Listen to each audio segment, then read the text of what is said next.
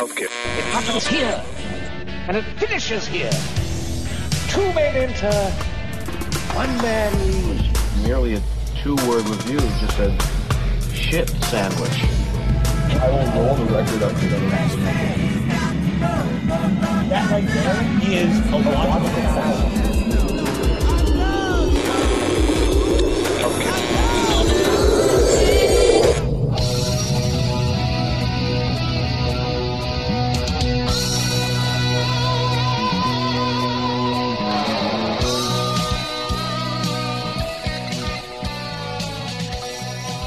Welcome back to the Basement, fellow music lovers. You are now tuned in to yet another exciting adventure with us here on Chunky Glasses, the podcast. I am your host, Kevin. As usual, we are thrilled to have you down here with us.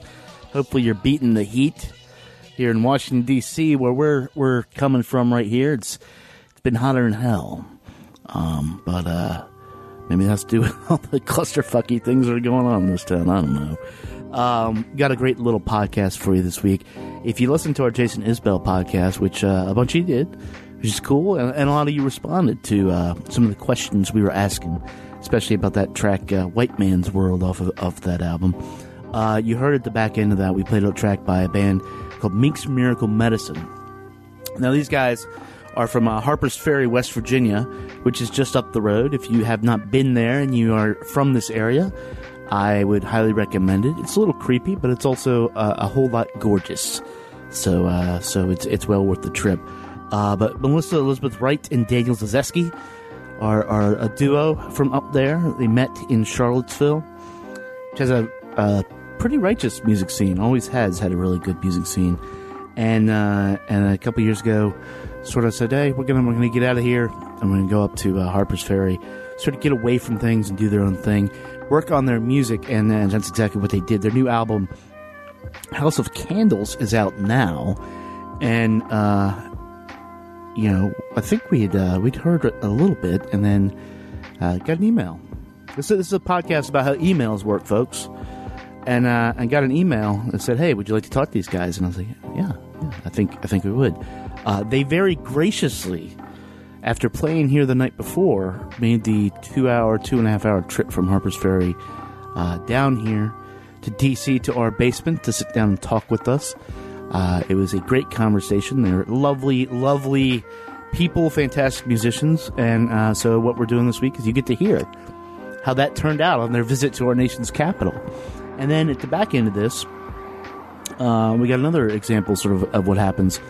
We've talked a lot on this podcast about how stuff gets through the filter. We've just been recently talking about sort of the sad state of music journalism, to which we are not immune, and some stuff just does. And this track we're going to play by a band called Loi Loi, which I'll tell you more about at the back end, did. They are from DC, and they're one of the good ones. So come for the Mink's Miracle Medicine and stay for the DC synth pop. How about that? So if you guys are ready, if you got your beverages all set, it's cool. You got your fans. Maybe you got somebody to fan you. It's true love if you can get somebody to fan you in this heat. But and you're ready to head down to the basement. Let's do that. We're sitting down with Melissa Wright and Daniel Zazeski. Together they make up Mink's Miracle Medicine.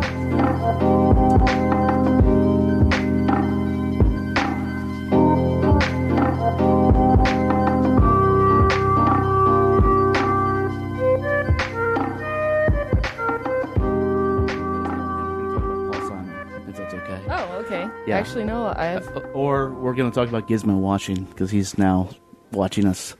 Oh, Hi.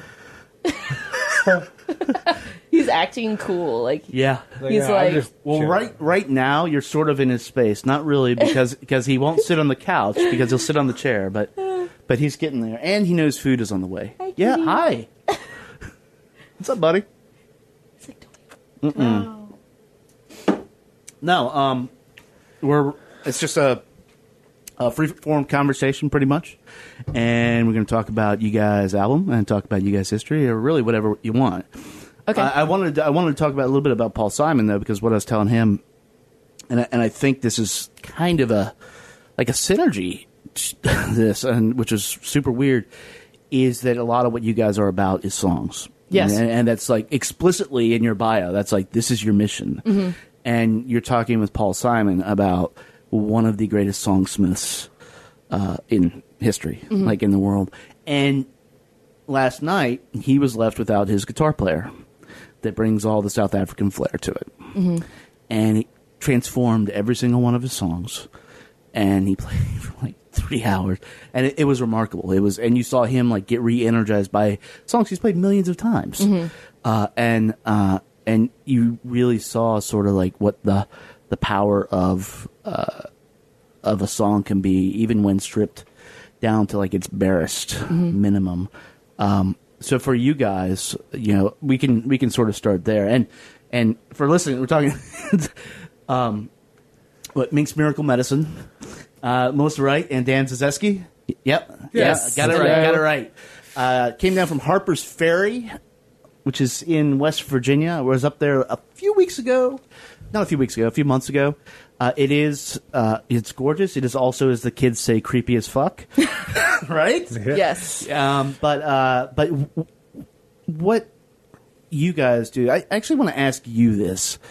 How do you guys see your music? 'Cause I know how I see it, but how do you guys see it? How do I see it? I see it as a opportunity to, live in our youth still and play the country, Yeah. hang out with people we want to play. So it's a facilitator. Yeah, facilitator basically, yeah, and that's how I feel about it. I kind of see it as like, I was thinking it's like, you get to write in your journal and you get to write and then you get to share it with people. And in between the writing in your journal and then sharing it with people, Right. there's like this intense editing process. Yeah. So, yeah, I just think it's kind of cool. Like, I just see it as sharing my thoughts with people who want to hear them. But so why? There's lots of ways you can do that. We were just talking about the Menzingers off mic. There's punk, there's rap, there's everything. What you guys are working in a very specific form, which I think would be sort of like folk. Yeah. I think, even though a lot of people would like to be like, that's Americana. It's like, no, it's actually like pretty traditional folk at a lot of times. I think so, yeah. It can be. I don't know. I came from playing a lot of old time and bluegrass music, so I'm just used to the whole just like sitting down and playing the songs, and you're just playing for fun, and there may or may not be an audience there. Right. It may be dancers, or so just kind of like the idea of having the music as more just like a piece of culture, a piece of tradition that you're just like trying to grab a slice of as you learn, and then add your little piece to it. All right. Where'd you grow up? I grew up in Western Loudoun County. Oh, okay. So yeah, pretty close to Harper's Ferry and Round Hill, and this guy is from Scranton. Scranton. Yeah. Yeah. And you got in at a pretty early age, right? Yes, I think I played in my first bar when I was like 13. Oh my God. Yeah. And it was a smoking bar.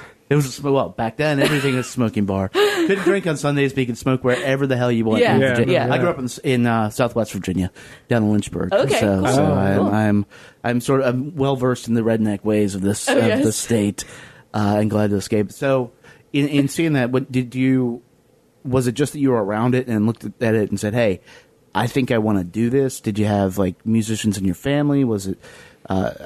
Like, I don't know how rural you were, but I know, like, in Bedford County outside where I grew up, you would have people that would just have whole generations of people that weren't great at this music. Right. But they were great storytellers, and that's, I think, something that happens in the South to a lot of people. Is that it becomes definitely. great storytellers. And then all of a sudden, grandpa or an uncle pull out a banjo or a fiddle and accompany it. Is that where you started like thinking about this stuff? Well, there used to be a bluegrass jam that I would go to once a month in Round Hill, and we kind of got into that with my friends at the time who were.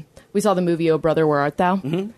So we were like, "Man, this music is really cool," and Yeah, so we started a did it little for a lot of people. Yes, and I was like maybe 14 or 15 when that came out. So yeah, I just learned about that, and then from there I got really into like Dylan, and from Dylan I realized that he was also connected to that folk music and also kind of like early rock and roll stuff. Yeah. And so I kind of just like wanted to do a project that was neither folk nor rock nor, just something that was whatever we wanted it to be. Yeah. And it landed. And it's just you two, right? Yeah. Yeah. Playing everything on the record.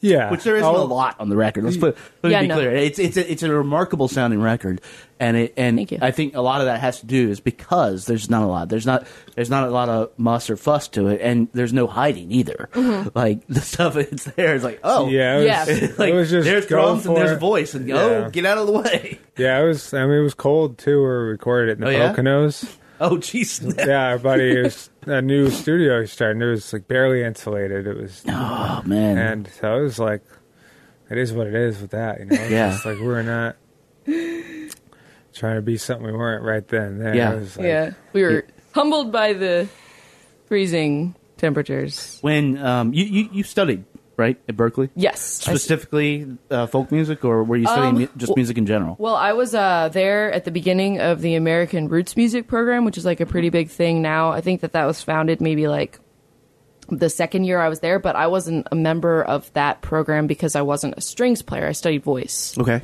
And then I did a music business degree. Okay. Yeah. And then from there, I think you went to Charlottesville, is that Yes. right? I moved to Charlottesville, and then that's where Danny and I met. And we met at a Hackensaw Boys show. Yeah. Which venue? I'm very familiar with Charlottesville. Yeah, at the Jefferson. Hell yeah. Yeah. Yeah. It was funny. He was there with one of the Hackensaw's ex-bass players, and I had come with one of the current bass players. And so we met through, like, the many bass players of the Hackensaw Boys. Which is also hilarious, because, like, in folk music, the bass player is, like, always... There's tons of bass players always moving around like, through all the bands. Right. Like, So Kevin Bacon game. Charlottesville actually has like a really great music scene, and it's constantly shifting, I think. Because you've had some like decent, I mean, Dave Matthews being the most obvious, like the biggest thing there. But I mean, the jazz, John Dirth. Oh yeah. Like that whole crew. Do you guys know Brian Caputo? He plays with Johnny, and he's an amazing drummer. So you have all these really skilled musicians there, and then but for people who haven't been there, I think the way it's situated is it's almost like an oasis in the middle of Virginia, because if you go a little outside of it, you're going to run like squarely into Trump country. Yes. Like period. I mean, and like racist as fuck, like. Maybe poor, maybe rich, like in certain sections. But here, it's like this, and granted, it's built around the university, but even at that, UVA is more of an elite university than, say, Virginia Tech. Yes. And I did not get accepted into UVA. Really, I got waitlisted. Oh, good. So I went to Virginia Tech. Okay. But so I can talk all the shit about UVA I want. Okay. But anytime that I would go up there, I lived in Richmond for about 10 years. And anytime that I would go up there, it was just remarkable to see how you would have all these bands, like music like what you guys make, mixing with all this other stuff, and then just like off at somebody's house have like a jam going on. I've sat in so many jams in that town of like 15 people in a house. Granted, a lot of it was fueled by pot and just everybody has a drum. That's fine. That's fine. You know? Yeah. You know, but what do you think about there that sort of keeps that going, and then why did you guys decide to leave there and move to like Harper's Ferry? Well, I only lived in Charlottesville for like 2 years. This guy lived there for what you said, 7 years? Or Yeah, so? it was about 7. There's a lot of change that happened, even just in the time that I was there. So, I guess the best way to describe it is it got very corporate. It was like the velvet. Yeah. It was like a velvet rut after a while too. Like you kind of leave, you come back. It's just this.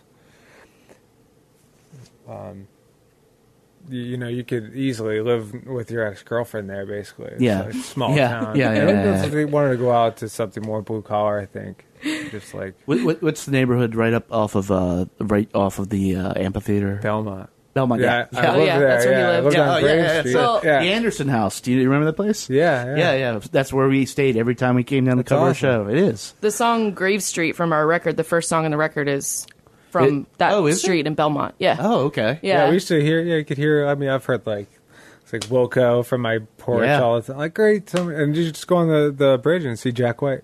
Yeah. Yeah. And, like you could watch for free. It's cool. Yeah. That's You could do what we did and stalk James Murphy at LCD Sound System. Oh yeah. Got drunk at the Southern, and then we're like, oh, we should just wait outside his bus. Yeah. It did not end well. But No. Oh, there is a lot of great music out there and a lot of great musicians who come through there, a lot of travelers who, we did a lot of playing on the streets on Yeah. the downtown Yeah. mall Downtown down there, mall. which is a lot of, I think, part of how we kind of got our sound going. We just spent a lot of time kind of playing with the case open. yeah. And no. That's what the yeah. mall's for. It's like if you go to places like Madison or up in Burlington, Vermont, like there's it's not entirely unique, but it's pretty. Like again, it's like it's an oasis.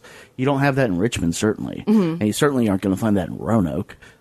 yeah. And for people who don't know, that mall it's just a bunch of like restaurants that empties out into an amphitheater. It's gotten, like I said, a little more corporate. It's gotten as it's come, but it's still it has a good vibe to it. Yeah, it's still great to go there. Right. And every time we visit, we're like, oh, it's so good to be back. And it just got hard to live there as far as we were having a hard time finding enough work to being musicians and just wanted something different. So just started moving slowly northward. Yeah. Yeah, maybe even further. Yeah. But also, like you said about it being an oasis, it was really hard to travel anywhere to play. Yeah. So we decided Harper's Ferry is close to where I grew up, and it's 3 hours from Philly, an hour and a half from DC, Yeah. 3 hours from Pittsburgh. So just worked better. Yeah. So I mean, it's right. And there's no. Is there a music scene at all in Harper's Ferry besides you guys? Are you it?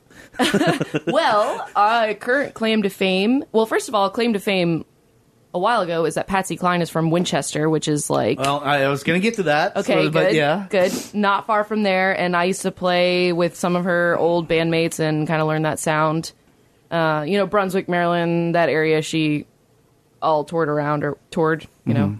And The Woodshedders. the Woodshedders from Harper's Ferry Really? Okay. They're are awesome. amazing. They're so good. Yes. I'm assuming like sort of bluegrass. yes. Yeah. Like Gypsy sort of style picking, like Django. Oh. Like Oh. Okay. Well, But he's Yeah. Well, he's just wicked at guitar like that. He's really, yeah. I mean, it's super fun, dancey music. So it's a well-kept secret, I think. And then there's a band called Jake and the Burtones, who we love, that play old-time string band music that are just incredible. And who came from Harper's Ferry? Chance McCoy, who's now an Old Crow Medicine Show, is from Harper's Ferry. Okay. So Yeah. there's a music scene that kind of collects around Shepherdstown. Okay. Yeah. So another college town, Yeah. little college Well, town. and then that tends to attract that stuff. Yeah. So, since you brought up Patsy Cline, we're going to get there. Mm-hmm. You have a song on here called Winchester, which for people who don't know is about an hour west of DC, I think. I don't know. Yes. Yeah, it's something like that. And look, Patsy Cline is their claim to fame, their biggest export, and it is I think one of the voices that female singers tend to aspire to. You don't often hit it because I don't think people understand it. You do, though. and is that like did you sit down and study like people like her, people like Margot Timmons from Cowboy Junkies, people like Nico Case? I mean, these are very distinct voices, and when you hear a Grave Street, when you put on this record and you hear your voice, you're like, that everybody I've played it for is just like, holy shit. Oh. And then you're in the record. I mean, and then you're like, I'm not leaving this record until I see where this goes. Oh, thanks. But, I mean, did that just sort of develop, or have you consciously looked at all those people? Because, I mean, I'm sure they're like heroes to you, right? Well, honestly, just Patsy Cline. The others, I can't say I've even Really? listened to. Yeah, I mean, I know I've listened to some Nico Case, but I haven't that much. Oh man. I know, Yeah. but a couple people have said that to me like this week. So Well, the similarity in with there. you and Nico isn't necessarily. I mean, the voices are big, right? But it's the sense of humor. Like there is a lot, because a lot of this album is about like I think breakups. I think just relationships in general. And it takes on a little more. They're always like very touching, but sort of funny. Yeah, kind of snarky. Yeah, like Shirt. Yeah. That song's fucking hilarious. But Thank you. But it makes so much sense. I mean, that is, and it borderlines on, it's something like what Lydia Lovelace does on like Steve Earle. Yeah. You know, what she's talking about. Like, Steve Earle, I'm stalking you. I'm not really stalking you. Yeah. But, so you have that in common with them. But you said Patsy Cline is really it? Like, yeah, well, Patsy Cline, I just love, like, I don't know, when I found out that she was from where I was from, yeah, it kind of just turned on this, like, okay, well, I need to know her music then because that's part of who I am, so, you know, that... Well, it's part of the history. That kind of stuff is important to me. You're talking about bringing culture forward. Exactly, like regional history. So I'm just lucky that my voice happens to have the same volume. Right. Capacity, I guess. Is that what it is? Is volume? I mean, I don't know. I'm not a singer, so like I'm a guitar player. Uh-huh. So if you're a guitar player, I know like Keith Richards can get this like ripping fucking guitar sound out of a pig nose. Mm-hmm. It's just how you mic it. True. But does that work with a voice, or do you have to be strong? I think it's a lot about your breath and your presence, and then sometimes just. I think it's all. Some of it's just mental. I think everyone can yell pretty loudly, and then you just have to so put a note sort in of controlled yelling. Yeah, it's controlled yelling. It's exactly that. How much of these songs like do you split the duties pretty much equally? Do you write all the songs, or what's going on here? I wrote all these songs because like we've been playing together for 4 years, 3.5, 4 years, and these were a lot of the songs that we had been playing live, but it just takes us a long time to make a record, or it had taken us a long time to get to this record. So these were all mine, but we co-write sometimes. So hopefully the next one will have some co-write. He's a great songwriter. Trying to do more of that and harmonies for the next ones. Yeah. Well, it feels like it feels like a very organic record, and it feels. And these are honestly my favorite type of records, where,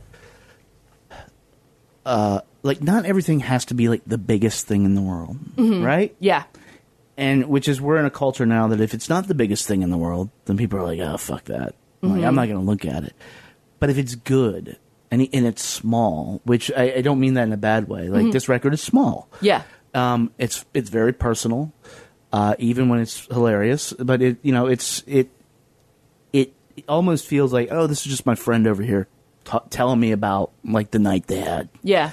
And you don't see that a lot. And like for me, and maybe you can answer this, like I can't figure out why. I think somebody like, say, Jason Isbell does this very well. And we just actually reviewed his album, and he's like, when he's good, is like existentially like amazing, but he writes a bunch of shit songs. He just does. But it doesn't, it's not one of those things where people are freaking out like on his press team maybe, but as a listener, you're just like, that's okay. Yeah. Well, I just want to say real quick that we did actually have some other players on the record. It was just Matt Schimmelfinnig who was recording. He played bass and also did the guitar lead in Grave Street. Okay. And he's in a band called Three Man Cannon. So they're amazing. But I don't know. I think it's always just like trying to be honest with ourselves and just like, take away everything we don't need and just be like okay with where we are and like what we sound like. Have you ever started with like a 70 channel like Beatles mix of a song and be like, no, we gotta whittle that back? Only at home. Only at home. Only at home? Yeah, on the laptop. Some of my ideas are pretty ridiculous. Well, do you run in and be like, yo, I put like 50 string parts on this? I have a song where I like actually our first EP we did. I tried to do like a violin solo, and which song? Our first EP. I tried to put that solo on "You're Kind to Me." Something like trying to do some fiddle. Yeah, there was some, and it was twang. It was terrible. But I spent like hours working on it, and then Matt sent me the mixes, and I was like, R.I.P. fiddle. He didn't even tell me he took it out. And I looked at Danny, I was like, why did you guys let me do that for so long? Like, if you knew it was going to be bad. And it was just like, meh. Well, yeah, I mean, you can answer that. Worth a shot. Yeah, it's worth it. Yeah, I mean, well, I mean, when you're writing a song, I don't know how you guys work, but I know if I'm writing a song or a review or something, like that's what editing's for. Mm-hmm. You put it all out there and be like, okay, creatively, I don't know where this is going to go, but here it is, man. Yeah. And I think the real skill comes in when you can take that and whittle it down to something that is actually just potent and meaningful.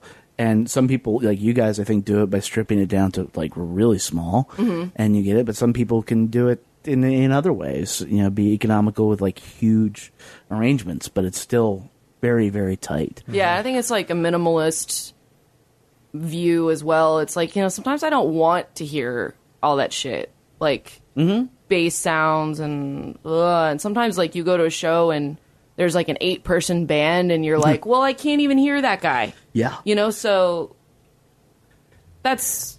And, I mean, it's not throwing shade on anybody in particular, but who wants to be in an 8-person band? Yeah, you only get like $3 at the end of it. Right. Well, there is that. There is that. But you know, again, it's the bigger is better isn't always, I think, it never was, but I don't think anymore. It's like, if you're not truly utilizing like what you have, what's the fucking point? Yeah. Like, I got 20 people in my band. Okay. That's cool. I mean, we were joking with a friend of ours. He's playing a show here. Like, hey, man, can me and Andre sit in on guitar? He's like, that would mean I have 4 guitars. I'm like, so? Like, this is going to be ridiculous. Yeah. And we're not doing it because it's ridiculous and stupid. But it would be fun as a joke. But when you're doing that and trying to get that out in the world, I think as serious music, people can sort of smell it out and be like, I don't know, man. I also like that we have somewhere to go from here. Yeah. We can always build up the sound and, you know, but if we started with a big record with a big like pop sound and then later we maybe did this, you know, it might be kind of like, whoa, you like really went the other way. Whereas like starting almost like just a small and then we can add stuff as we hear it. Do you see yourself going like the more pop route? Because I mentioned Lydia Lovelace and I don't know if you guys have heard Indestructible Machine. It's an amazing record, and a flat-out amazing record. And this actually reminds me of that. Oh, cool. Like you guys, I think, in the way you write and what you write about are very similar. Vocally, both powerful, but very different timbers in the voice. So you can tell the difference pretty easily. But she had this. The best way to put that is it's almost like cowpunk, and then transitioned immediately when people were like, "This is amazing," and then now it's sort of like pop. Yeah. Like pop country, pop folk. And for me, it doesn't work, but for like a lot of people, that's the thing. Do you see you guys like experimenting with that? Or, I mean, I guess what I'm trying to get at is, are you tied to this folk idiom? No, I think that we're more interested in experimenting. Yeah, definitely. Oh, wow. Yeah. So like a metal album? Well, maybe more like That'd be punk sweet. sounds. Minimalist metal? Yeah. Right? Yeah. I did Danny's just buy, like, yes. I just bought a distortion pedal a couple days ago, Oh, so hell it's yes. like kind of good timing. No, well, that's one cool thing about like being independent. We don't really have to make any kind of record, and I just hope that we're just trying to make good songs with good stories, and it's just the story. And I think the music just works if the story is good in the song. That's my take on it. I also don't want to like put a leash on myself because I want to be able to keep changing and growing. Yeah. That's the dream, at least. Is that dependent upon being independent? Or, I mean, we all know that there are pros and cons to being on a label. Yes, well, we certainly wouldn't mind being on a label a lot of the time. Right? Yeah. What do you guys think that would bring you? I just think it would bring more people to our shows, which would be amazing. Yeah. Yeah. The ability to just connect with more people. Yeah, more of a community, I think, maybe. Yeah. That'd be nice, the community aspect of it. Do you think that stuff and PR, because that's how, I mean, your PR person hit me up and I was like, oh, okay, yeah, let's do this. And it's always a weird thing because we've talked about it a lot on this podcast. there's no telling why something gets through. There's Right. none. And you guys, it just happened to be that day. And I was like, okay. And I just listened to it. It's like, yeah, all right. Played it for my lady, and she's like, yeah, all right. Awesome. And, do you see that as something that's necessary today to make it in music if you're, depending on, I guess, what your goals are? Because you can be purely artistic, and I think you actually have to have that if you're going to be a success at all. Because, again, people can smell people. They can smell the faking. But the other side of that is people are like, oh, you're selling out. You're on a label. You got PR. And why, it's all the PR. They're just doing it. It's not the band. They're no good because they have PR. But Well, I don't think that. I would hope that the people that we work with believe in our music enough that they wouldn't lie to us in that way. right. Yeah, no, that's important. Yeah, so- because there's good and bad labels. There's good and bad PR people. Yeah, exactly. But the ones that actually, I know PR people that they only listen to their clients. Yeah. Yeah. They're just I'm not afraid of criticism from, people who work in the industry. So it's like, if it's bad, sure, I'll read it. I'll read what you have to say. But, we've worked really hard and are just trying to do our best. So, I just hope that the people we work with would be honest with us. Yeah. And so then I would hope that they would be like, okay, this won't work, so we're not going to do this. And I'll go like, okay, that makes sense. So, do I think it's selling out? No. Because, we're running the whole thing. So it is kind of necessary, right? It is, I think, because there's we live in a really awesome time where there's so much access for anybody to make music and put a record out. I mean, however long ago, you would not be able to even put out a record on your own. You would have to be put out by a label. Yeah. So that aspect of it is just we're just showing that we are really serious about doing this and that we want to do it for the rest of our lives by taking the next step as far as the business part of it. Yeah. So what if somebody comes to you and says, hey, I've got this record contract. It's a lot of money. You guys can basically buy Harper's Ferry with it. But you're going to have to work with Katy Perry a lot. Is that something that you do, or? Well, I don't judge people based on their public image. Right. And that was just if there's not throwing shade on her. Is there anyone that I hate enough that I would never work with them?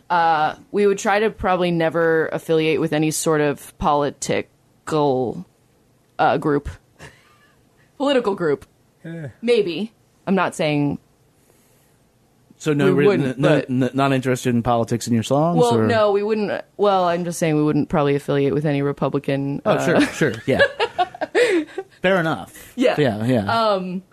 But no, actually, we were talking about that on this trip, how we can start kind of using what we're doing to say more or affect people more and be more conscious and stuff. So yeah, I don't know. That has not happened, and I would really doubt that would happen. So right. Well, you don't know. I mean, this is, if you're talking about being a career musician, I think there's a couple things you can be. You guys can be a unit. You can just be this band, and everything is around it, and the band is the most important thing. Or some people take the artistic thing and what's important is my craft.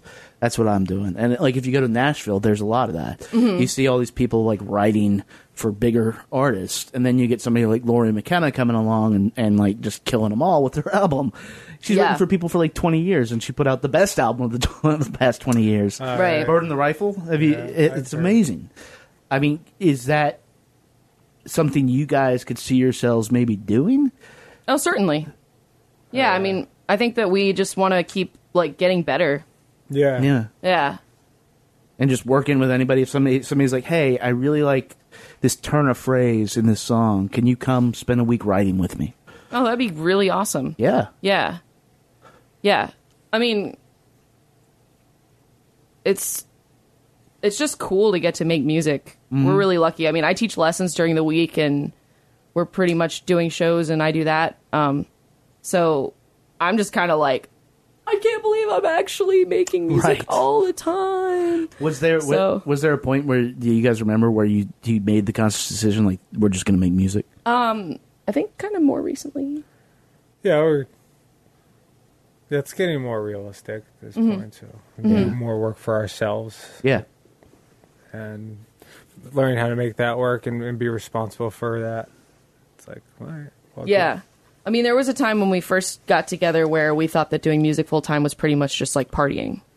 And so we did a lot of partying. Yeah. And I think now... Well, it can be. Oh, yeah, it can be. And it's still fun. But now we're just, being like, okay. Can't get in a car hungover anymore. Dude, if you some we house a few bands here when they come through, and these guys are pretty much road warriors. Yeah. So Yeah. I'm talking like late 20s, so sort of starting to wind down that a little, Yeah.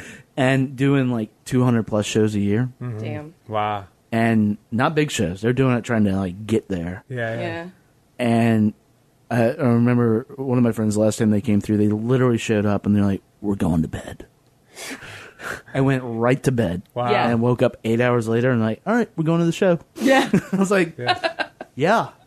All right. But they're sort of winning at it. They're taking it seriously. And I think that people don't often understand that takes so much of a toll traveling around doing, I mean, it's a hell of a job and it doesn't necessarily pay off. Right.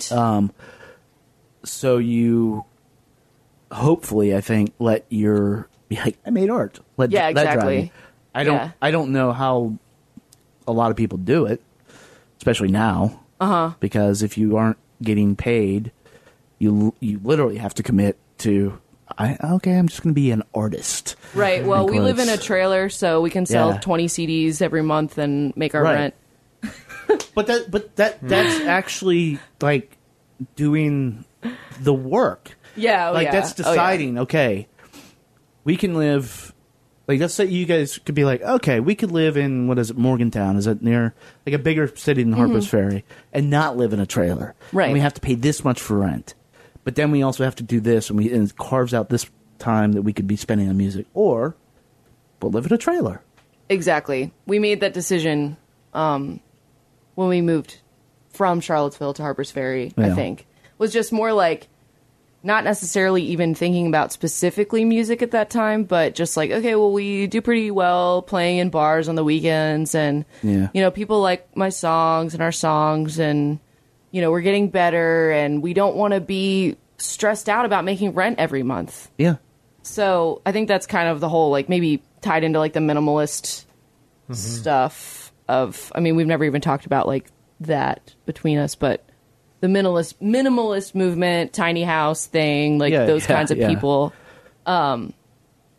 Just like get rid of all this shit you don't like and just focus on what you like. And Well, and I think it gets weird when people are saying they're going to do that, but then they live in Brooklyn. right. You can't. I'm sorry. You cannot. If nobody's heard of your band, live in Brooklyn and expect to be making a living off music. And what's weird about New York is that a lot of places have these like clauses where you can only play there in Oh yeah, the once vicinity every 2 clause. weeks. Yeah. So it's like, oh well, you could live in New York, but then you're only going to be playing once every 2 weeks, and unless you're driving out of the city and spending like $40 on tolls to go get somewhere. Right. So I mean, yeah, we play a lot. Yeah, because I'm guessing you guys would just play whenever. Yeah, Because that's a lot of bands too. Or they have this idea like, oh, we don't want to be overexposed. Like, well, that the best bands in the world used to play, like, say, the Grateful Dead. Granted, it's a very different time, but 6 nights a week, 5 sets a night. Yeah, we do 3 shows a day sometimes. We did it two Right. weeks ago. We wake up, we go play at a little festival, 10 in the morning, and then we go play a thing at noon, like, maybe 20 minutes away. We're lucky we play a lot of, like, party stuff. And then we go and we play our nighttime show. And, like, today we already played. Last night we did 2 shows. So we're just hustling because Yeah. it's fun. Yeah, it's it's fun. I mean, Beats working for, like, some boss. sure. Where do you see you guys in, like, say 5 years? Well, I would like to win a Grammy Okay. on the record. Let's just put it you're out on the there. record. This is an exclusive here. Yeah. Melissa Wright would like to win a Grammy. I would like to win a Grammy. So, listening to this, that's entirely possible. Oh, thanks. Like you guys, I mean, this is not, it's not country, it's not folk, it's somewhere in between. But it is the pure idiom of that, and that's what like Grammy voters love. Oh, thanks.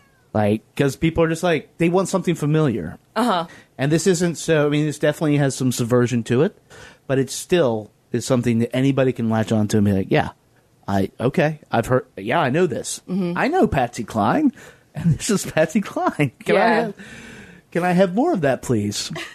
The familiar sound. That's right. Yeah, No, well, I mean, that's it part is of right. the cultural thing, I think, is like just trying to capture that kind of feeling. See, you seem like you're like really quiet, but you got a lot of shit going on, like crazy creative shit, when you're making this stuff. So do you ever, you guys said you wanted to be, maybe you got a distortion pedal and stuff. When you're messing around with this stuff, would you still like be considered working in the idiom, or will you just go? Are you willing to just go full out and like this is something completely different? And at that point, would you call it Mink's Miracle Medicine? That's interesting. It's kind of a funny thought. Are you locked into like your identity as this, or is it literally you guys can be anything you want? It really could. I mean, we learned how to work together patiently more in these last few years too, and also gotten like healthier and just could maybe I don't know. I think it's gonna go somewhere a little different, but not too different. Right. And I'm hoping to be more involved because I feel like it just in a better place for that now. So, Yeah. You've told stories on the EP too, I think, and this about like breakup stories. Like, what kind of stories do you want to tell next?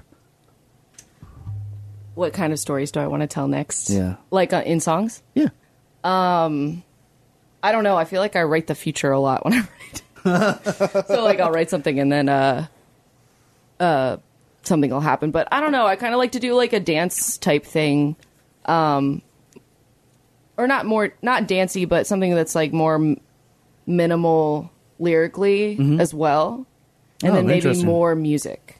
So like the lyrics will be minimal, but the music will be a little more flushed out. And we have some songs that we do, like the house song, and I have a song about like riding my motorcycle. That's kind of cool. And yeah, I don't know. It's hard to say because we haven't started working on it yet. Right. But we're thinking about it. We're talking about how to kind of max out the duo thing. Yeah. So that's why I got a new pedal, and we're going to try playing with pedals and talking about getting him maybe a little keyboard to try playing when he's playing drums. Make it a guitar, dude. You have to go with the guitar. Very sweet. There's a DX100 down here. You can put a guitar strap on it. I looked forever for one of those. Oh, yeah? When I was like 14 online. That's when I got it, which was way before you were born. Yes. But they're an amazing little piece of musical history. Do you think he can play that while he's playing drums too? That? Yeah. You know what? Yes. If Andy Stack can do it from Wye Oak, yeah, you can too. Okay. I don't know if you've ever seen him play, but he is. I've heard of him. When they're from Baltimore, and now they're sort of like Jen is down in Durham, and he's I think in Portland maybe. But they came up and were doing a very actually now that I think of it, a very similar thing. And they were just trying to keep it this duo and trying to explore how much noise they can make like that. Yeah. And still achieve their goals. So what it resulted in is you have Jen Wassenaar, who has this huge voice like you, just belting out stuff. And then Andy playing drums with one hand and a full keyboard rack over here. And then electronic triggers on the other side. And the first time you saw it, you were like, what is going on, dude? But this guy does at home some like Hazel Adkins stuff where he's like playing the guitar and like yeah, and they'll play like the kick and the hi-hat and singing, making up songs. Yeah, it's fun to sing about your cat. No, just I am fucking literally making a song about the cats tomorrow. Oh, good. Yeah, because like the lady's out of town all weekend, and I'm just like, all right. There's going to be a lot of feedback. I just got my piano back, so that's awesome. And it's out of tune, so I hope that's going to fit. Probably. I don't know if this will ever see the light of day, Yeah. It might not. It might end up on Bandcamp as like a 8-part series. Who knows? Oh, yeah. But I'm gonna do it because I'm just like, they deserve a song first of all. That's all they do. Yeah. It's just like, yeah, The Ladies Away record. Well, it can get noisy down here. Yeah. She's not a musician. She's a music appreciator. And so, and if you're experimenting a lot, sometimes, and you guys know this, sometimes it doesn't sound good. Yeah, when we practice, our neighbors all drive up on their lawnmowers. Nice. Yeah. And then we go out in the driveway and they're like, "You done practicing?" We're like, "Yeah." And they're like, "All right, we're going to start mowing now." And they just turn on their mowers and just like... Oh, that's amazing. Yeah. That is amazing. They're not mowing. They're just. That's how they get around. They get around. No, They're going to the store to get a 6-pack. I mean, come on. Yeah, well... George Jones style. Unfortunately, Yeah, you can't go that far, but yes. Drinking, day drinking. Yeah. Yep. And driving your tractor to the neighbor's house. We finally got a riding mower. And now feel like we actually fit in there. Is that what it takes in the community of Harper's Ferry? No. You can't fit in until you get a riding mower. No. I mean, I just think, no, I love where we live. I love the people. Yeah. Yeah. But the lawnmower was a thing because we were like, we have to get a lawnmower. Right. Well, yeah. Push mower. It's just a waste of time. It can be. And Yeah. if you get Something like this, and we had fields outside of our house, so we had a pretty big mower. Yeah. And it gave me like a lot of time with like Ice-T's OG. You know, Yeah. like a lot of time. You know, a lot of time with like Metallica, a lot of time with all these things. You can just zone out, and you're just riding this thing, and there's some weird dynamic of like, I'm cutting all the grass down. Like, Yeah. it's a very zen thing. I don't know if a lot of city people necessarily understand that. Yeah, we met some people who were like, I've never ridden a riding lawnmower before. Man. And game changer. it's a game changer. It I mean, is. it's just cool, like, to... I mean, we both used to work on farms. Yeah. So, and garden and stuff, so I feel like you just get more kind of connected when you just have to be alone with yourself for that long. Yeah, no, right? It's important, Yeah. especially now with all the distractions. Oh, yeah. Yeah. But my lawnmower jam was Neil Young's Harvest. Hell yeah. Yeah, which I think that And you listen to it like a million times. a million Yeah. times, and I could still listen to it over and over and over again. That's a great record. What was yours? Oh, I never really listened to music when I rode the mower. No? Oh. I mean, most I never. You're really, in for a treat, man. Yeah, I know. I was always just hustling, trying to make a couple dollars. Yeah.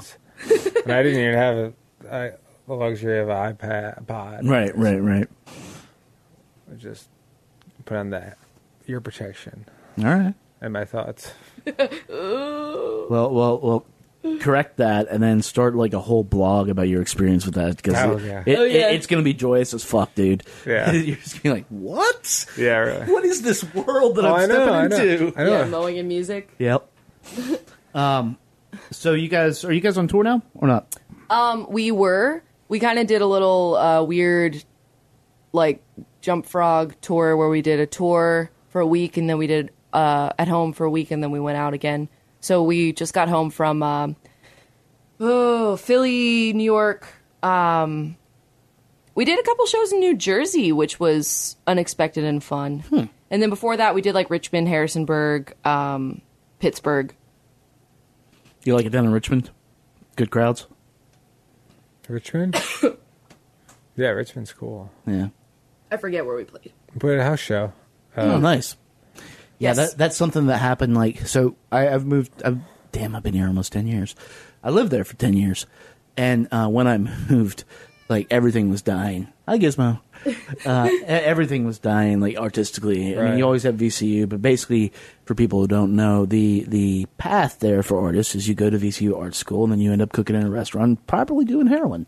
You know, at least that was in the like late 90s. Most everywhere on the East. Yeah, most everywhere. But somewhere in the past few years, it's picked up. And like Lucy Dacus is from there, and she was like, "Yeah, we actually run a house venue. Yeah. Like, we're out on tour. We just..." And I'm like, "What are you?" Yeah. There's no house venues in Richmond. Yeah. Like, and now it's a big thing. It used to be hardcore. I will take that back. It used to be just hardcore bands, but now it's a real thing. And we lived in remarkable. one in Charlottesville. Yeah? Yeah, that was what when we moved in together. We were living in a house called the Magnolia House. Okay. Yeah, and it was pretty much all hardcore shows leading up to when the girl before me moved in and then transitioned. She did a lot of square dance and folk music and stuff. Like Old Crow Medicine Show played there. We had a show there that Car Seat Headrest played. Speaking of Lucy, Waxahachie played there. He opened for Waxahachie.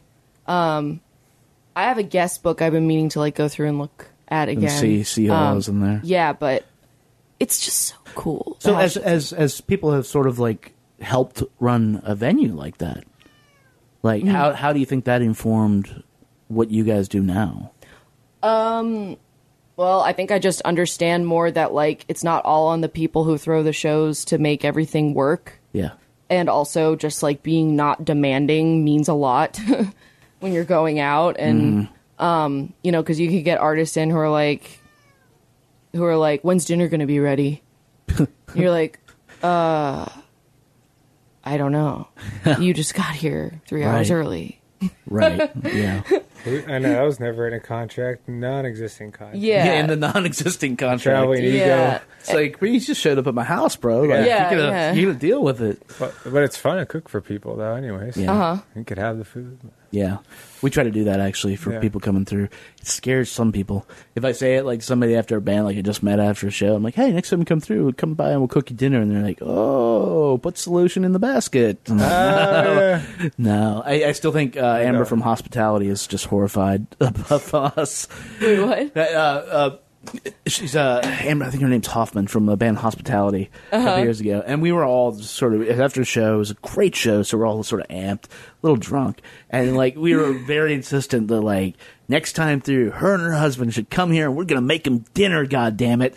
You're like, yeah, and because well, for us it was like, of course, you guys are on tour. This fucking sucks. Yeah. Come, we have the space, you know. But if you're on your guys' side of it and you hear that, a lot of people are going to be like, hey, we have turned down some, like, you know, just staying at people's houses and but we're getting better, or not getting better at it, but normally when we stay at people's houses, it's amazing. Yeah, usually yeah. And so then you think like, oh, all those people we said no to, like we don't even know what we were saying no to. Yeah. But we have had the terrible experience where, you know, they're like, here's the space, and you're like, this is a kitchen.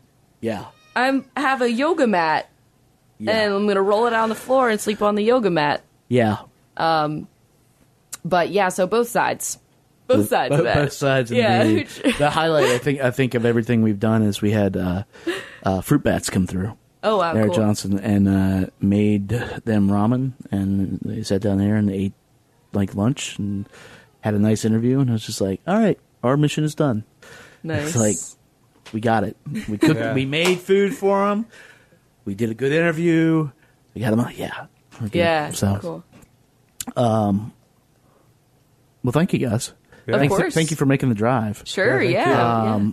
When you head back out on the road, let me know. Let us know so we can like yell about it and chat about it. Yeah, that'd be wonderful. I think we've been talking about this album, and I think everybody needs to hear this album. Aw. If you're a fan of like just good shit, like I think we didn't really talk about the punk side of it, but I mean that being stripped down is sort of a punk thing. Yeah, I mean it's kind of the ethics of it, I think, and we got to experience that a little more touring up north this time around. We usually like loop down to North Carolina and stuff, and so. Yeah, that's good stuff. Yeah, but I really can't wait to see what you guys do next, because I think, you're going to do okay. Thanks. So, all right, guys. Talk to you later. Yeah, too. She was headed down to Nashville in a car Daddy bought her just for being born. But being recently cut off, she had no money and only packed a little dress she wore. And peeking in the rearview mirror, all a girl could need was a place for getting clean.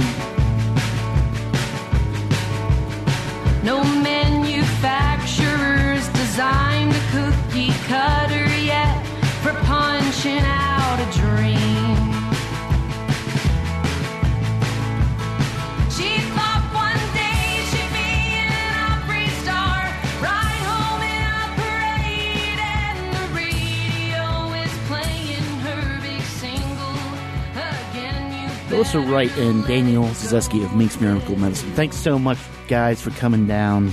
That was it's a good way to spend a Saturday afternoon, just sitting and talking about shit, shooting the shit, getting into a little lawnmower core there. It's a more real core than, say, Rosé core. Not trying to throw shade at anybody, but it is a thing. And if you grew up with a lawn, you know what we were talking about, guys. Thanks to them for coming down. Hopefully we're going to be talking to them again sooner rather than later, maybe in the fall. I think we might actually go up there and do a little broadcast from their trailer up there in Harper's Ferry. So they're also going to be playing around town here and there. I think they've got a date coming up, but we'll put all their tour dates in the show notes and all the links where you can get in touch with them and check out their music. I highly recommend you do that. House of Candles is actually a fairly tremendous album. It gets better with every listen, and it's sort of made it into my strong rotation there. So good on them, and can't wait to talk to them again soon. Before we get out of here this week, I said I was going to play a little track by some DC band known as Loi Loi, and that's what we're going to do. Loi Loi is a brother and sister duo made up of Christy and Johnny. Johnny being Johnny Fantastic of Stronger Sex. You guys know that band. We've talked about them. They're here from D.C. We are anxiously awaiting their full-length debut. But these guys have an album coming out called Viva La Vulva. It is going to be on Blight, friends of ours over there. What's up, Blight people? And, they fall into this sort of complicated genre here in D.C. As you might be reading outside of D.C. You might be listening to something like, hey, I keep hearing a lot that's going on in D.C. You've got, like, punk bands like Priest, and you've got all this other stuff going on. And yes, there is stuff going on here. But it's a little more scatterbrained, I think, than the outside world would admit, or even maybe internally inside the Beltway here in our little musical capital. And synth pop is one of those areas where, basically at this point in time, you can go out with an iPhone and make a synth pop record. You just pour your feelings out over 3 or 4 minutes or 30 minutes. It doesn't really matter. And there's something removed from, it becomes more an aesthetic at that point. So I grew up in the 80s and I grew up on synth pop. I love synth pop. But back then, it was more people moving over from being like, hey, we are, maybe they were a piano player, and then all of a sudden you get dropped this like weird DX7 keyboard, and it makes all these fucked up sounds, and you're like, oh my God. And people experimented with that, and that's why music in the 80s was actually so good, is because there was this experimental component in it that you wouldn't necessarily think at first glance. So that's missing from not just in DC, but from a lot of synth pop these days in general. But I think not in these guys. I mean, not only is the track that we're going to play called 1985, but I think they really hit on it. They're using a bunch of sounds from back then, and there's it's an inescapable and a vibe that's impossible to capture, and yet somehow they didn't. So we'll see what you guys think. Why don't we go ahead and listen to it now? Here you go. This is Loi Loi's track 1985 of their upcoming EP, Viva La Vulva.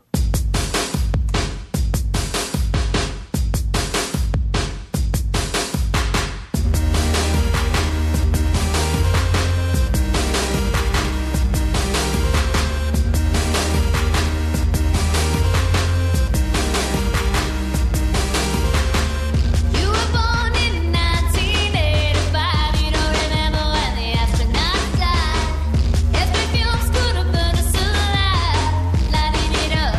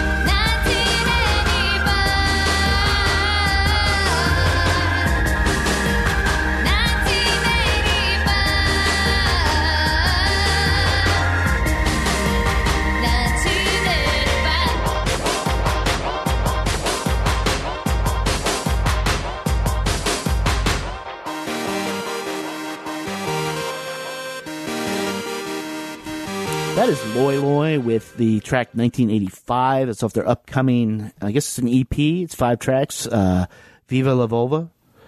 And looks like that's coming out sometime in July. I know they're playing a show here in Washington, D.C. on July 9th at a killer little venue up on U Street called Tropicalia.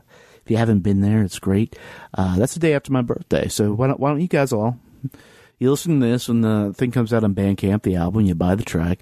And then we'll all meet up at Tropicalia, and you guys can buy me some birthday drinks, and we'll enjoy the Loi Loi.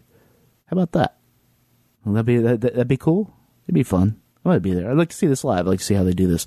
And I know they're friends with our friend Sean Barna, so it's, they're running in a good little circle here.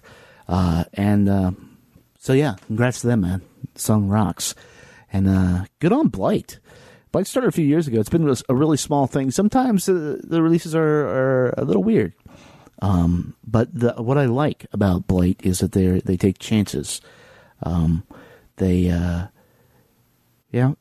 find something that you like over there, I think. And you might not like everything, but you know what? You don't have to like everything in life. But you do need to have people out there that are doing that sort of thing. That are like, hey, let's try this. Let's try this. Let's try this. And see what sticks. And then even if it sticks, keep on experimenting. So I think maybe that probably describes Loi Loi too. So it's a good fit. How about that? That is our podcast for this week. If you liked what you heard, you can subscribe to us in iTunes. You can leave us a message or a rating there. You can also listen to us on Google Play, Stitcher, Mixcloud. You can listen to us on the site, which is www.chunkyglasses.com. Always there. That's where all our show notes reside. Tour dates for Minx Miracle Medicine, ways to get in touch with them and Loi Loi, and an embed of the Loi Loi track which you just heard. Also, if you go to that site, you will notice that we are not just a podcast. We also cover a lot of live shows. In fact, if you tune in on Friday, you're going to see our coverage of the U2 show that was just here. Michael, who you've heard on this podcast, my neighbor Michael, he went out there with our ace photographer Matt Condon to shoot that. So I haven't seen anything of it yet as we're taping this. So I'm excited to see that. Used to saw them a bunch back in the day, but I think these guys will get it. Also shooting for us is Mauricio Castro. So him and Matt are out every single night, covering just about every live show that happens in DC. They're astounding. They're everywhere. So check them out there. You can check us out on Twitter at Chunky Glasses. Also on Instagram at Chunky Glasses. On Instagram, you're going to see Matt and Mauricio again. All the live photos as they're happening. So it's it's a pretty groovy setup. I think we're covering. We got the both ends covered. You come to us for like the deep conversation, and deep in quotes. We're not deep. We're dumbasses. And then you can go there for just the the good looks, the pretty pictures, the insight onto the live scene here in DC. So that's it. We're going to be back on Monday with pretty groovy podcast. I'm not going to tell you what it is, but it's pretty groovy. Might be a little sad too. We're going to be back on Monday with that, and all next week with podcasts. Until then, get out and see some live music, why don't you? And be good to your ears, but be better to your people. See you soon.